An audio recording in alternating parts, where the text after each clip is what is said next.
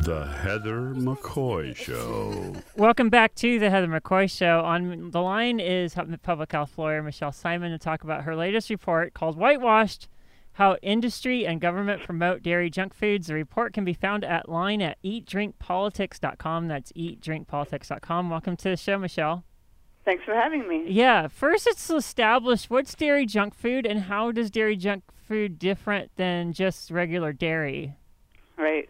Well, most people tend to think that eating dairy is good for us. And, there's some evidence to the contrary about whether even that's true. But what I wanted to do is really take a close look at foods that I think we could all agree are probably not so good for us. So, fast food promotion of Domino's Pizza and McDonald's frappes, and this is the sort of thing that I think, when you look at the nutritional status of things like pizza and ice cream and some of the high sugar yogurts that are on the market these days, any nutritionist would probably say that's not the form of dairy that most people should be eating. The yogurt I have at Trader Joe's is 20 grams of sugar, and I have an old Coke bottle. I don't drink Coke anymore, and that was 28 grams of sugar. How much sugar should your yogurt have?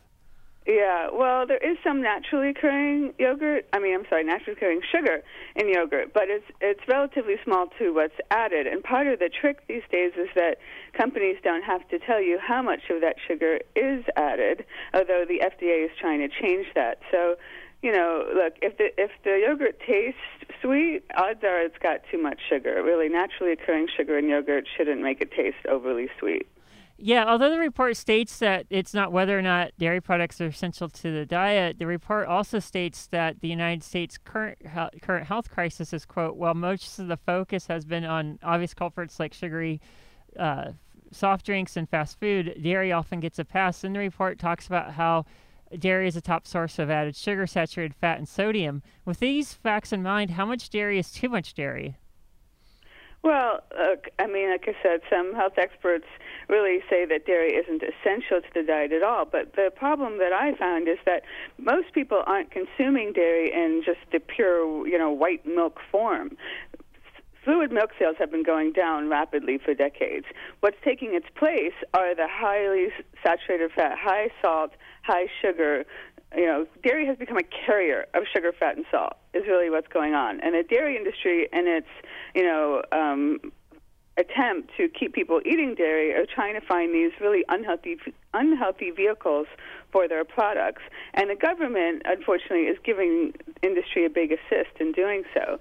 And all of this at a time when Americans need to be eating less of these highly non-nutritious types of products and more real food. That graph that you were talking about, cheese consumption rising as milk decreases, I want to talk about that because I was wondering if that also could be contributed as far as the cheese rate going up to how much Mexican food has entered the American diet in the last 40 years, because in my experience, Mexican food is both very heavy in tomatoes and cheese.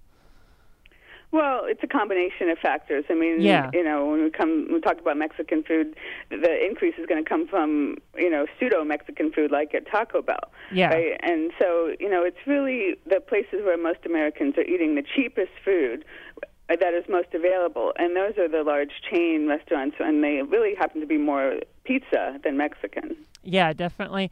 Moving on to the major focus of the study, which is how the government is subsidizing the advertising of dairy junk food. What is a dairy checkoff program, and what is the mechanism in which it receives its funding? Yeah, most people have really never heard of these obscure checkoff programs within the agriculture industry. And what this is a federal government mandated assessment fee. So every member, in this case of the dairy industry, is required to put money into this big pool of money that the U.S. Department of Agriculture administers, coordinates, oversees, and approves. And this money is ostensibly to be used for generic advertising and research. In other words, it's a way for the industry as a whole to benefit from this pool of money that promotes their product. So you might remember the Got Milk ads or the Milk Mustache ads. Those are products of this generic type of advertising. But what I found is that much of the funding is going towards the promotion of these, again, very non-nutritious products, and really fast food companies are benefiting from this checkoff program. So, seeing the promotion of even more cheese on Domino's pizza. Taco Bell is a big beneficiary, even McDonald's. McDonald's has 6 full-time staff members, thanks to this checkoff program in its headquarters, figuring out new and better ways to put dairy into McDonald's menu. So the result of the dairy checkoff program has been an increase in dairy consumption in the U.S. How are the USDA health guidelines at odds with the activities that are happening within the dairy checkoff program? Yeah, well, it's a huge disconnect because while on one hand the USDA, through the federal dietary guidelines, is telling Americans things like, consume less saturated fat, watch your salt intake, certainly watch your sugar intake, then on the other hand, this same agency is promoting the very fast foods that contribute to those same unhealthy nutrients in the diet. Yeah. Can you talk more about the dairy checkoff program spinoff Milk Pep and its involvement in marketing chocolate milk in the school lunch program? Sure. So a big controversy has been the role of so-called flavored milk, particularly chocolate milk, in schools. Because, again, kids don't really like the flavor of plain milk. So the dairy industry, in order to keep that very lucrative market, is promoting chocolate milk. And the checkoff program through the fluid milk program is a big backer of chocolate milk. And so they have all of these advertising campaigns, including my favorite, Raise Your Hand for Chocolate Milk, to get kids to keep consuming milk, to convince parents and especially school officials who are, really feeling the heat because of all the sugar in chocolate milk. The idea is to put promotional materials into the schools to convince school officials that chocolate milk is not only A-OK, but is actually good for kids, because God forbid they should get their calcium from something called a vegetable, from which it's readily available.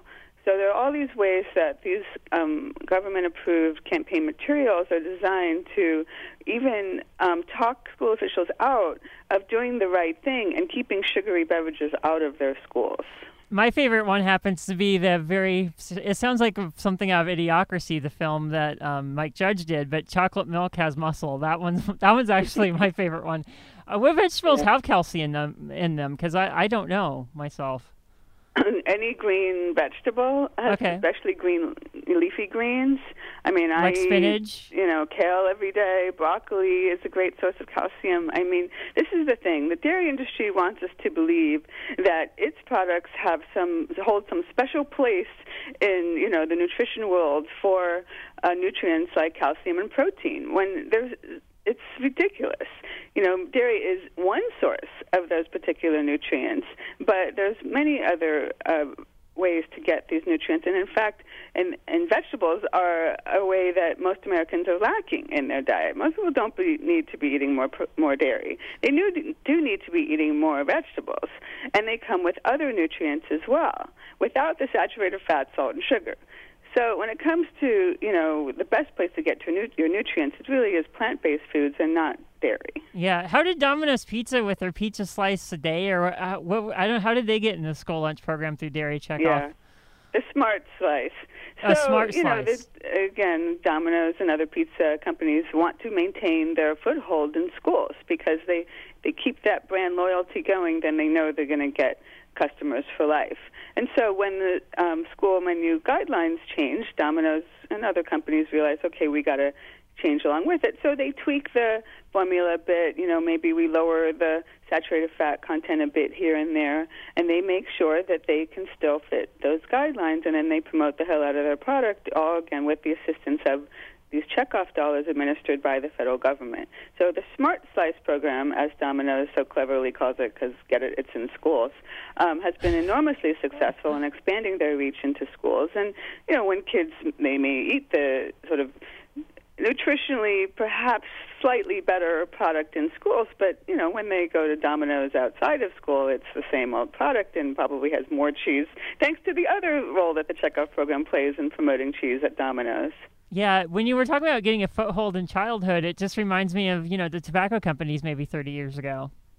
Oh, absolutely. There's no question. I mean, the tobacco industry, perfected the art of reaching young people, getting them hooked for life, and that's exactly what these fast food companies have been doing, targeting particularly African American and Hispanic children. We know the evidence shows that the marketing to those children are even more aggressive than white children, and then setting those populations up for a lifetime of disease, and who sometimes have less access to health care to help treat those types of health problems. So it really is, not a good idea for our federal government to be engaged in this kind of promotion. How is the dairy checkoff program and the dairy industry in general trying to get into the basically the food stamp program to promote more dairy within to communities that really can't handle dairy?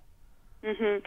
Well, again, no population is off limits to the dairy industry, even ones that might not be able to tolerate their products. So for the Women's, Infants, and Children's program, which is kind of a corollary to the food stamp program, the dairy industry has created specific educational materials aimed at Latina women to convince them that, don't worry about that lactose intolerance, dear. Here's how you can still consume dairy. Just take a pill and it'll all be okay. And, of course, scaring mothers into thinking that their children are going to somehow suffer if they don't consume dairy, when traditionally many of these populations haven't consumed dairy at all, or in very small amounts, certainly not in the amounts that we consume in this country. So, any way they can, they're going to reach any population they can with their message. Going back to kids, talk about the relationship that the National Dairy Council has with the NFL contributing to the bad school nutrition with their Fuel to Play 60 campaign. Yeah. One of the real ubiquitous programs in schools is called Fuel Up to Play, and this is a partnership with the National Football League and the National Dairy Council. And this, the images and the signage and the heavy-duty promotional materials are all over schools. I had parents send me pictures of kids with the signage, just huge displays. And, of course, kids love sports. They admire sports figures, and so it's a brilliant way for the dairy industry to attach these kinds of very popular sports figures to their product. And this whole idea of fuel up to play, as if dairy is a way to get your energy and, walk around the gym a little bit. And they promote other kinds of nutritional messages, many of which are questionable or just not necessarily associated with dairy at all. But again, it's just a way to make sure that kids are getting the message to consume dairy and attaching it to something that kids are very vulnerable to, which is their sports figures. Yeah, we talked about in parts of the interview, we talked about how the fast food industry is interacting with the dairy industry with the dairy checkoff program. How do they introduce menu items? Like, I think Pizza Hut introduced its first menu item in 20 years, and it had tons more cheese than normal. I think McDonald's had their frappes that we were talking about. How does that relationship work between the dairy checkoff board and the fast food companies exactly? Well, part of the whole point of the checkoff program is to increase the amount of dairy in various forms. So part of that, and this is what restaurants, fast food chains do, is they do research to develop new menu items. And so when they're thinking about, what should be a new menu item, what would sell, and they have, like in the case of McDonald's, they have staff in their meetings saying, I have an idea, let's create a frappe product, maybe we can compete with Starbucks and make it cheaper, and how much dairy can we pump into this beverage, and then load it up with sugar, and boy, people love fat and sugar, so that should work. So it's having these sort of dairy experts right on hand in the development of the menu item, and then doing whatever kind of testing of the product, perhaps focus groups, all the research, the market research that goes along with new product development. So all of this is done with the assistance of these checkoff dollars so that when the product rolls out, then they know it's going to be a hit. Yeah, and the checkoff program is funded by taxing dairy products, essentially, for the raw milk produced.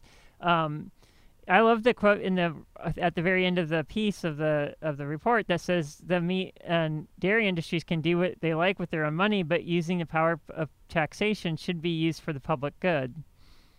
That's right, and industry and even USDA have defended this program by saying, this is just industry money. This isn't really government tax dollars. It's actually an assessment, a fee assessment on industry.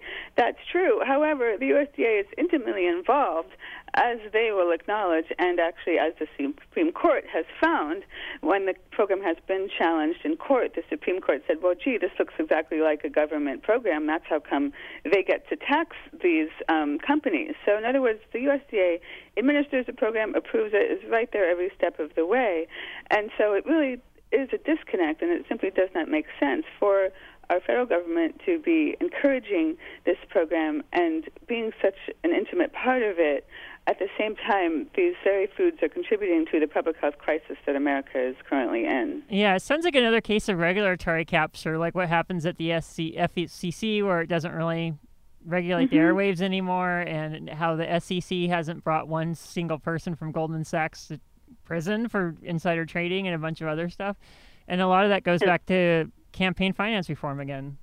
Yeah, there's no question that the industry benefits the most from these programs. I mean, they're the ones that actually request them. They say, "Oh, here's an idea. Let's get Congress to require every single member of our industry to put funds into this." And the funny thing is that some smaller dairy producers aren't happy with the fact that they are required to put money into this program because they don't really benefit from it. It's the likes of Pizza Hut. You know, I joke, I don't think my local cheese board collective, you know, in Oakland is benefiting from this program. It's the likes of Taco Bell, Pizza Hut, and McDonald's. So, of course, it's business as usual in Washington, D.C. Yeah, since we can't really control what happens in D.C., what should we be eating in lieu of dairy?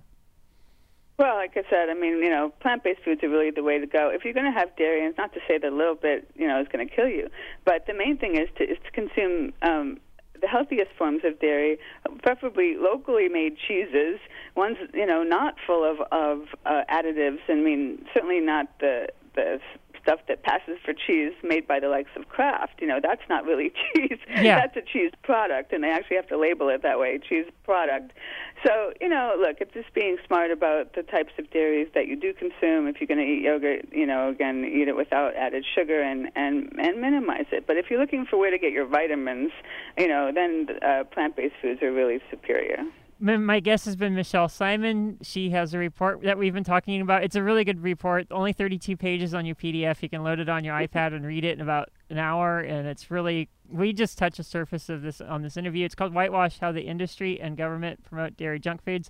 It can be found at eatdrinkpolitics.com. Thanks again for showing up on the show this morning.